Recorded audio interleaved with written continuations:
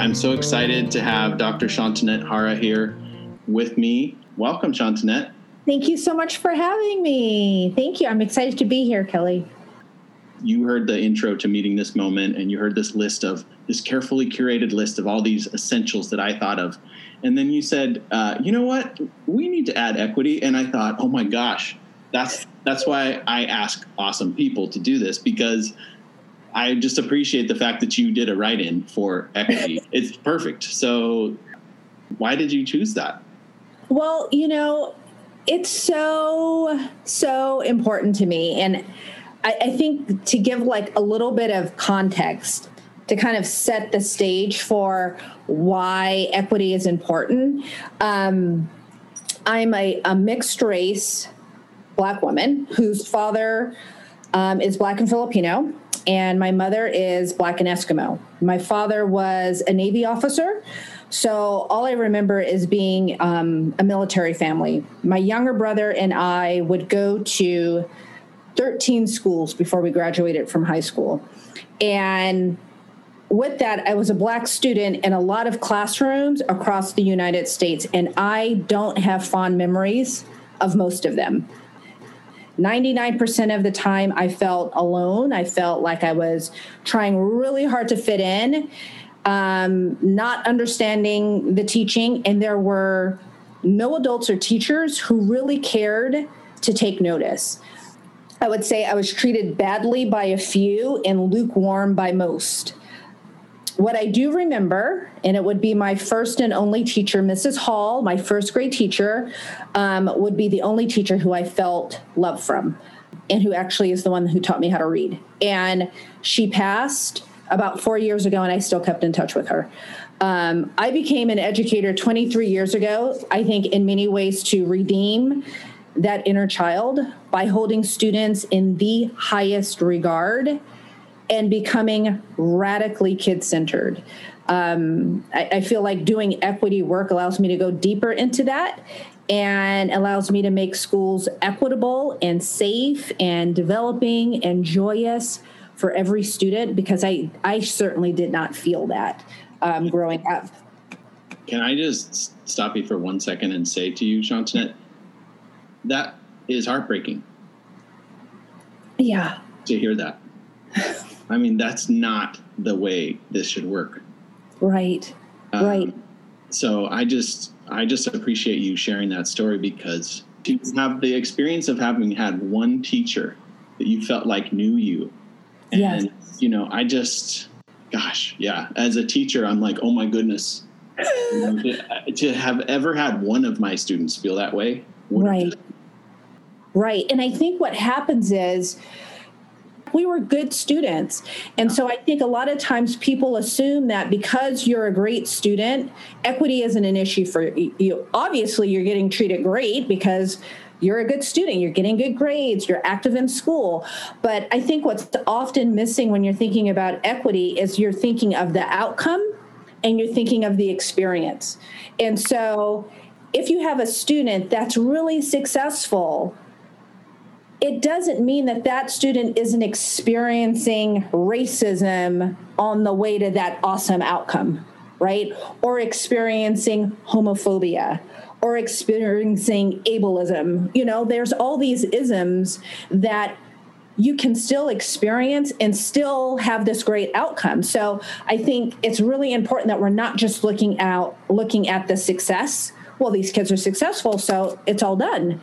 Right. But we're also looking at what is the experience on the way to that success. Right. Because we were successful, but the experience was horrifying, sometimes. So I think it's really important to talk about what equity is. Right. Yeah. And I think I've spent a lot of time studying equity, and it can mean a lot of different things. So for instance, if I think that equity is about celebrating diversity and you think equity is about eliminating racism, then when we're in the room talking about equity, we're talking past each other. We're not talking about the same thing. And so I think often in schools, equity looks like celebrating diversity. It looks like your multiculturalism. It looks like everyone comes in and they share, a food that, is from their culture. That's not equity. That's not equity. Equity is two things. It's a commitment to act, and it's a way of being. And so when I talk about like a commitment to action, it's changing policies that are inequitable. It's changing biased practices. It's shifting ideologies to be more equitable. And that's the hardest thing, is really making that shift on how people think and kind of define equity. And then it's a way of being, a state of being free of bias and discrimination and identity predictable outcomes and experiences. So that's kind of that's the lens that I use when I'm thinking about equity. Right? And really how we're addressing the experience, not just the outcome. Well, I think it's interesting, Shantanette, that you talk about it being a way of being, because I think we often think about what was the experience that was created. In fact, what was the feeling? So I feel like it's an atmosphere. So it's an atmosphere. When you commit to a way of being and you commit to creating an atmosphere of equity or an equitable, experience for children. Absolutely. Absolutely. Right. And I think in order to make that atmosphere happen, it takes an awareness, and it takes conscientious actions to make happen. That doesn't just happen. It happens because there's some real thought around that. And, sadly to say, I don't think enough educators take time to really think about the space in which they are inviting kids into. Right? Because that space is, what they hear, the language that, teachers use. And I think it's very easy for us to kind of use very deficit-based language, what you can't do, what you should do, what could have happened, instead of what you are doing well. There's so much in language and how we say things and how we frame things. But I think the ideology is based on, what is that one saying? It says like, how I think is how I become, right? So, if in my mind, I already have an image and a mindset of what I expect of you, then I'm going to act in accordance to that, right? Yeah. And so I think my job as a site leader is to give us time to examine our thoughts, and to examine our belief systems when we go into a classroom, and to examine the language that we're using when we're having conversation. I think another part of the equity thing is not only to have the knowledge and skill around equity, but another huge piece is to have the will to interrupt patterns that do not serve kids. And to have that will takes courage, and it takes voice. And in one moment, you might have the will to do it, and in another moment, you might not. And a part of why I went into becoming, because I was in the classroom for 19 years before I became a school principal, was I really wanted to push myself outside of my comfort. I was super comfortable in the classroom, and you're the king and queen of your space, right? No one's challenging that. Right? But what I noticed was I had a classroom full of really happy kids because it was a space that was created by them. I wanted to know, what is it that you loved? And that was going to be reflected on my walls. I wanted to know your family. I wanted to know where you came from. I wanted to know everything there was about you, so that when you looked around the room, you saw yourself. That generated a happiness. Kids wanted to be in that space. And I said, you know what? I want to spread joy. Every kid should feel this way. Every family should feel this way, The other word that comes to my mind is agency. You were giving your students agency. Absolutely. Absolutely. And I taught transitional kindergarten. They were ready to be a change agent. Even at 4 and 5, all you have to do is give them access to space and time, and ask them questions. And they're ready to to take the reign. And so I really wanted more kids to have opportunities to really be the ones that are in charge, like you're saying, be the change agents in their classrooms. I've taught everything from third grade bilingual ed to eighth grade. And then what happened was I've had the chance over the last 10 years as an administrator to sometimes step in to teach. And I got to teach kindergarten and first grade. And those were always the scary grades to me because I was like, oh my goodness, I don't know how I'm going to do this with these 5-year-olds. And what I found is it's their normal state of being to be able to handle those things. And if we just give them the opportunity, they'll take it. I mean, don't you feel like it's just the natural mindset of a child to be able to just take anything Absolutely. And I think in so many ways we underestimate our kids and what they're capable of understanding. Yeah. What they already know, because they come to this world being knowers.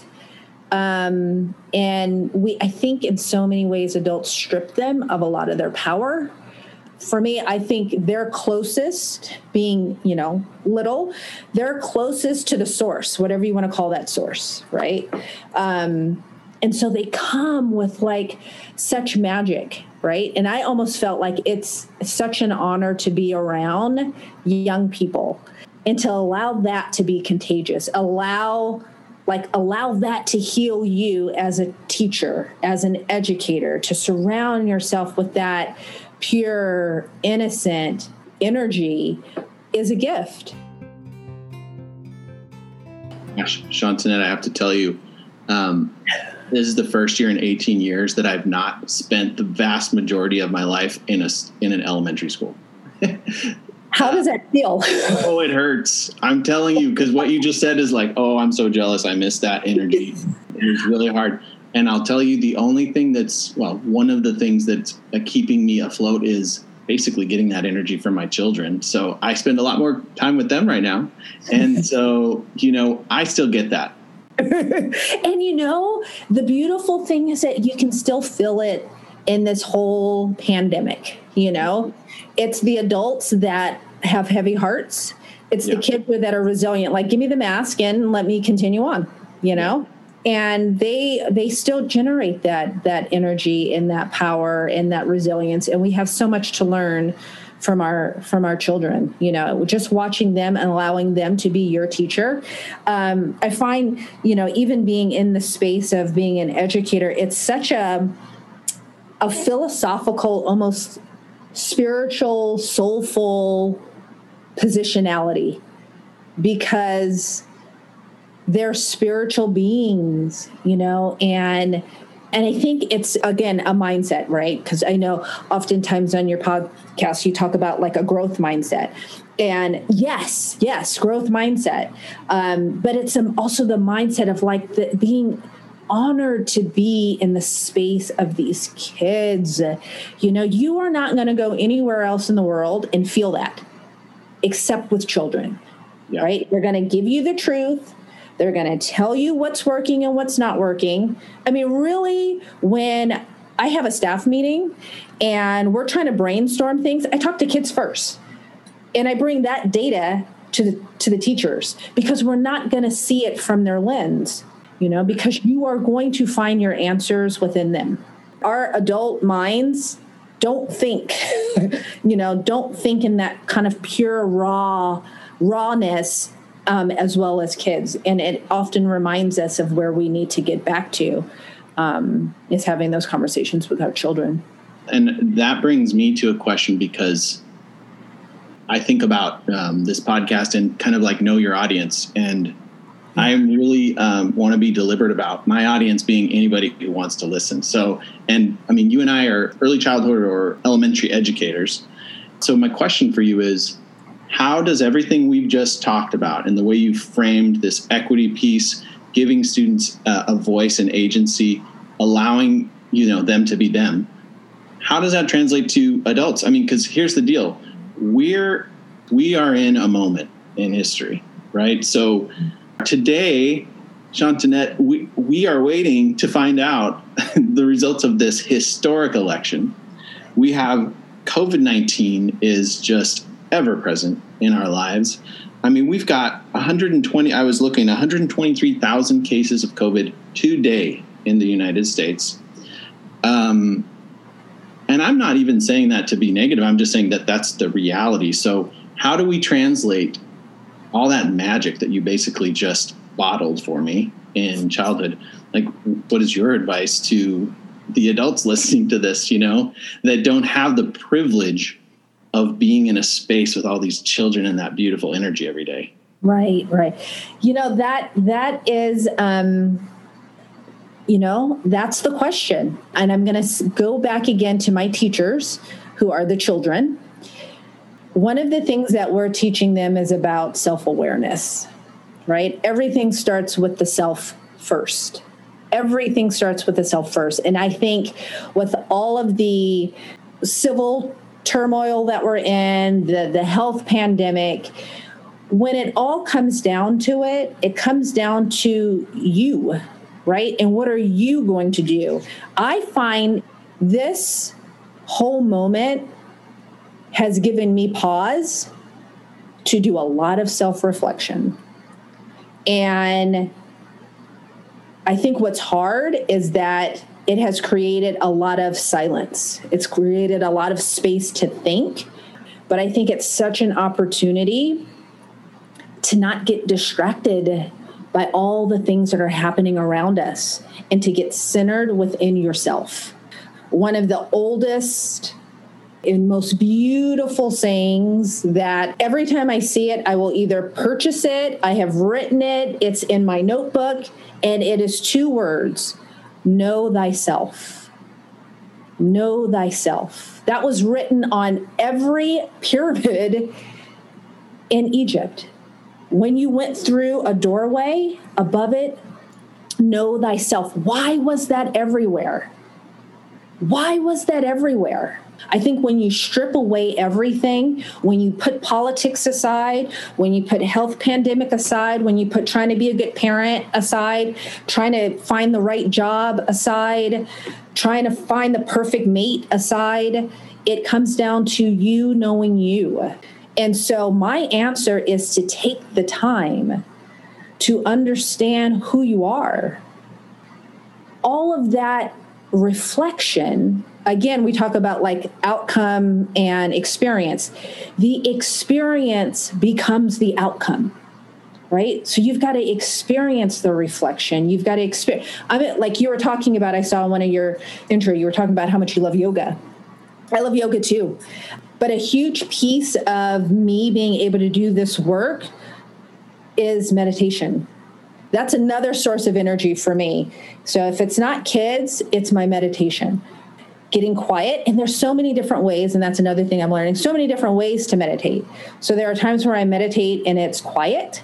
And there's other times where I meditate to music because you get lost in it. You can visualize the words. You can feel. That's healing, And so I take that and I bring that into a staff meeting.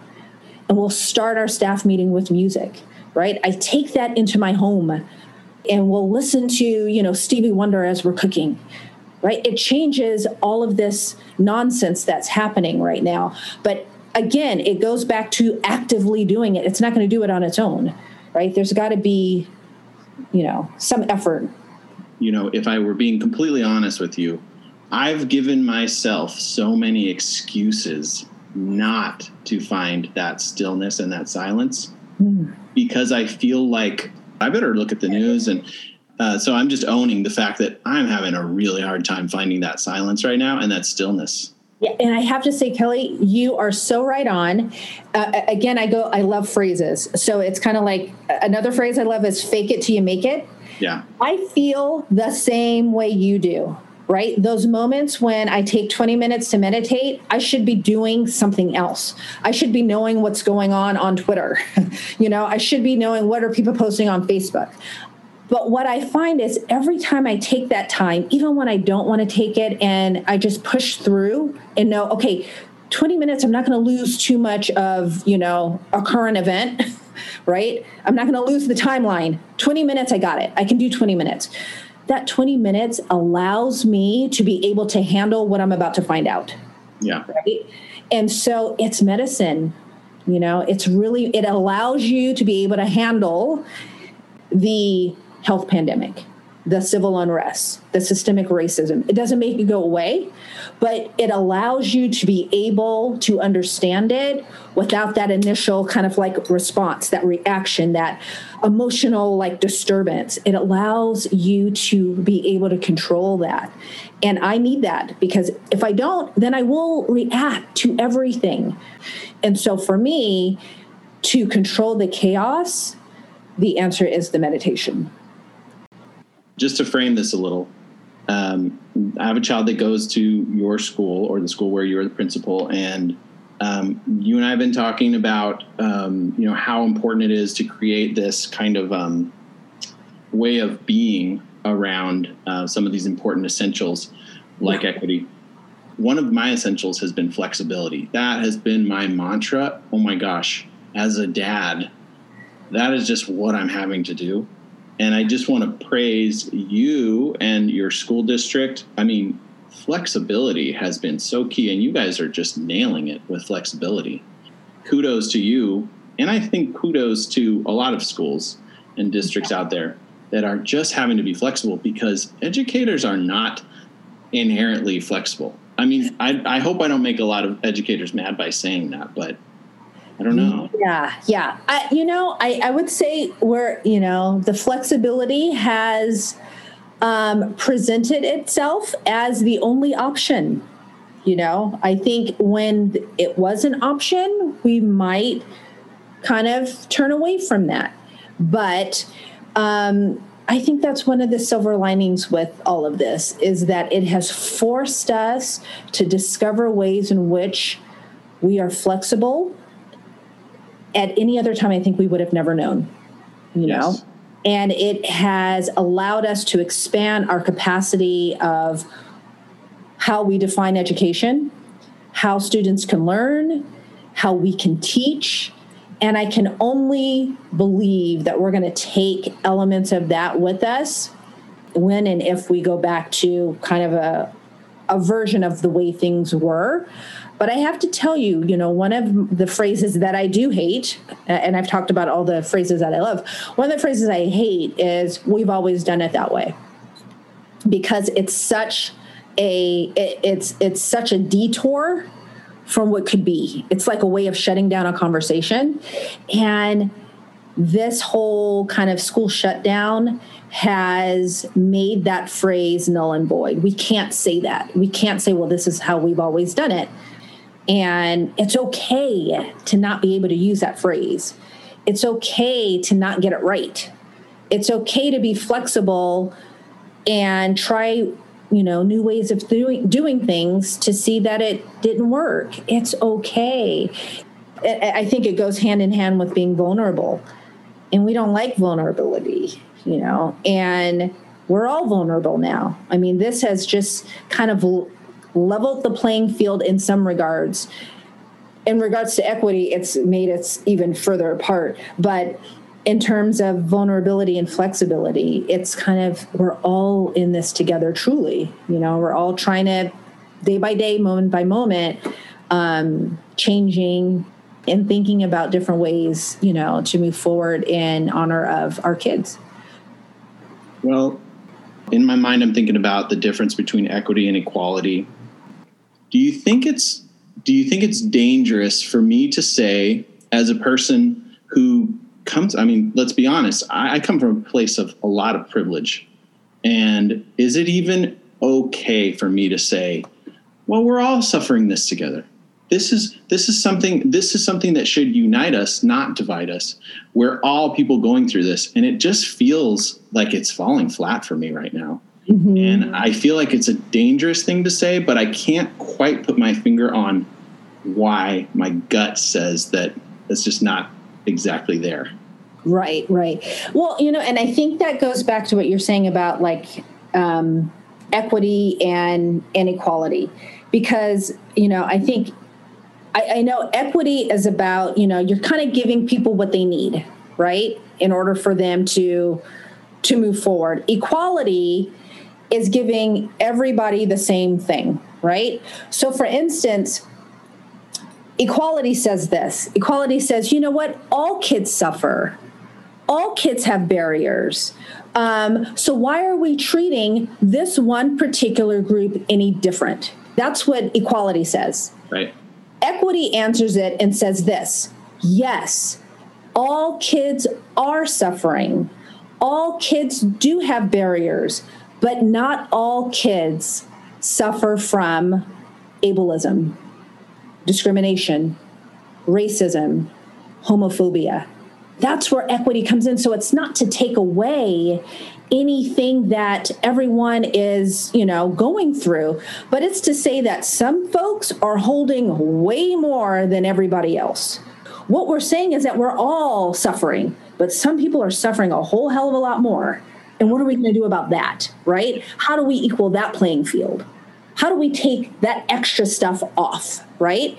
And that's where it gets a little funny, because now you're talking about distribution of material and non-material access and opportunity. So anytime you talk about redistribution, that gets a little tricky, right? Because you're trying to level outcome and experience differences, right? Which means we are going to have to do some things differently.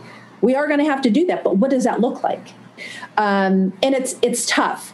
I'll give an example really quick. One of the schools that I worked with a while back, we had a lot of students who were, their first language was not English, right? So they were masters of their own language.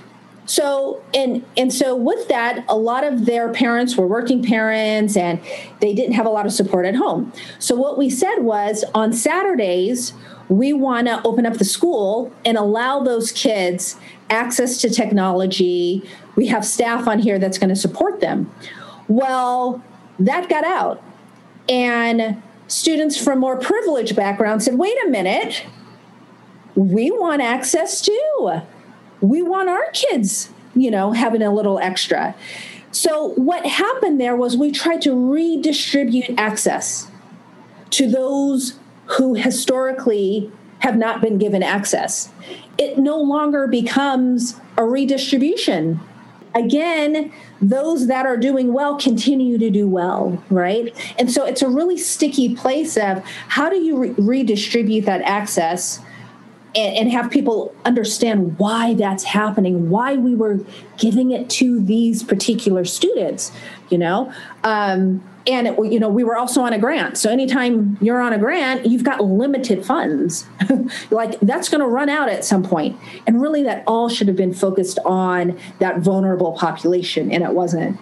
So, Shantanette, what's the lesson then? The lesson there is that we need to educate people about equity and equality, right? And I think when people understand that, and they understand that it's not taking away from, but giving a particular group that has historically been marginalized support, sometimes that helps.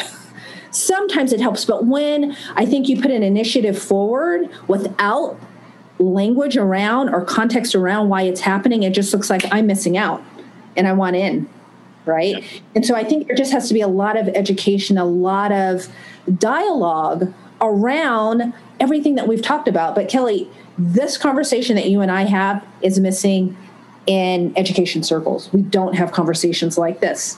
And I wish that we did. I wish that we had more time to do that. Yeah, no, I agree. And I also think, Shantanette, that in a lot of ways, so many problems stem from a communication issue, right? Yeah. And so it's like, how do we make the case that this needs to be redistributed to these folks that, historically have been underprivileged, have not been receiving this?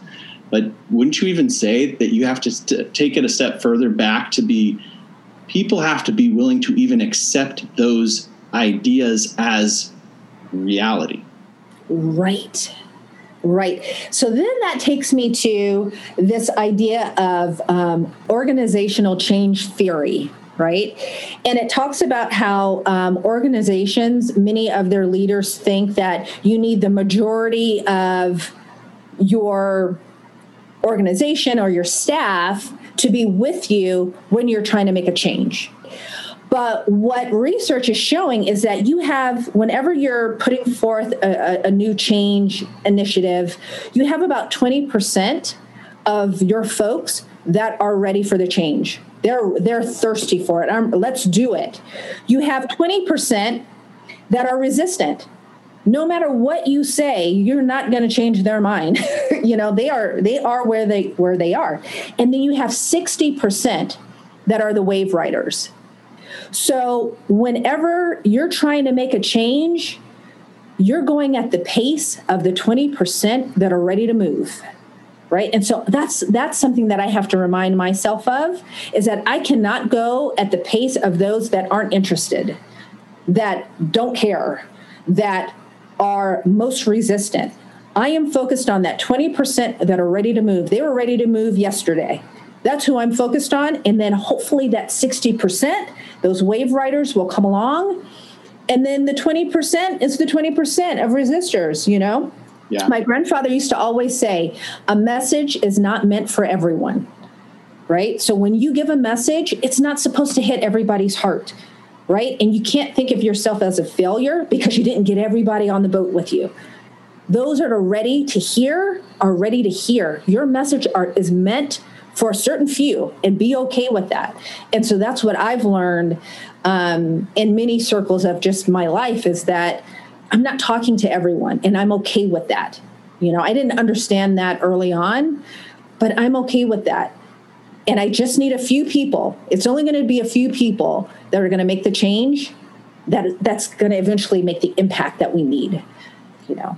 It only takes a few of us. Yeah, those early adopters. Yes. Yes. Well, my hope, Shantanette, is that our audience are those folks that, if you have kind of a proclivity to a podcast called Meeting This Moment, yes. And you're kind of into some of those things, that I'm hoping that we have some nodding heads and some people that maybe got a couple little goosebumps like I did when you were talking about that. So, gosh, this was just a really enjoyable conversation. I just appreciate you bringing just your wisdom and your perspective to this. I enjoyed it. Thank you, Kelly. Thank you so much. What an honor. I'm wrapping us up, and I'm like, wait, I don't have to wrap us up. We have 12 minutes to keep talking, Shantanette. But is there anything do you feel like we've missed in talking about this? I guess when I'm thinking about just like ways in which to make a change happen, whether that is in your classroom, in your line of work, whatever work that may be, within your home, that, there is somewhat of a cycle, that there needs to be a plan. Like, what is it that you want to do? Right. And I think that kind of goes to like this idea of sort of this continuous improvement process, right? Our life should be a continuous improvement process, right? So we're always taking inventory of where we currently are and where we want to be. And then our work is that gap analysis. That would be the kind of nugget that I want to end on, is that we're challenging ourselves to define what our ideal state is, whether that's in our family and our work, within ourselves, and how do we get there? Because our world is depending on us to close that gap, I think I hear you saying, Shantanette, that if you live each day with that goal of continuous improvement in mind, just as a kind of a guiding principle, yeah, you'll come and you'll go, you'll have wins and losses, but it's the path that you're taking toward that. Absolutely. I think about, so my wife is in biotech, and she recently started in a new position at this company that is Japanese.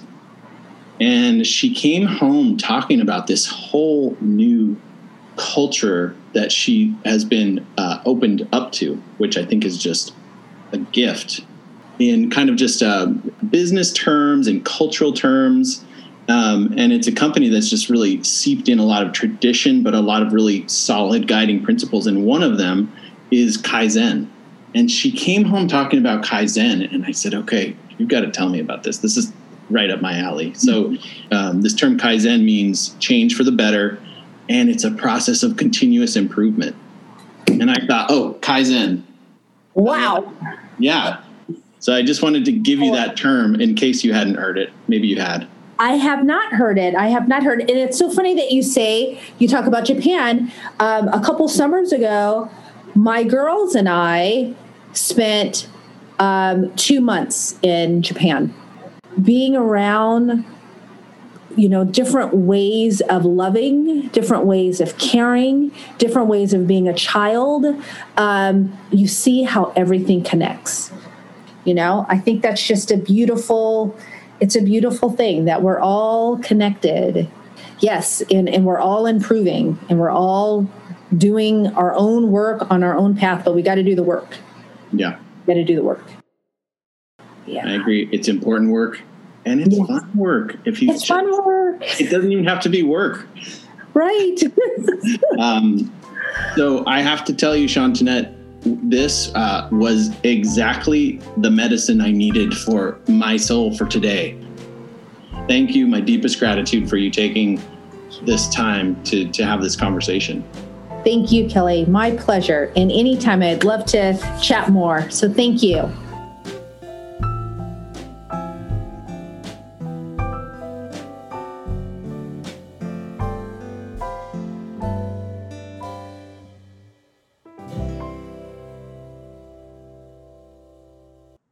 Well, thanks so much for listening to Meeting This Moment podcast, episode 2. If you like what you heard, please go to Apple Podcasts and rate and review my show. And you can listen to it directly on www.engageandeducate.com, or you can go to TuneIn or Stitcher to find it as well. Until next time, know thyself and be well.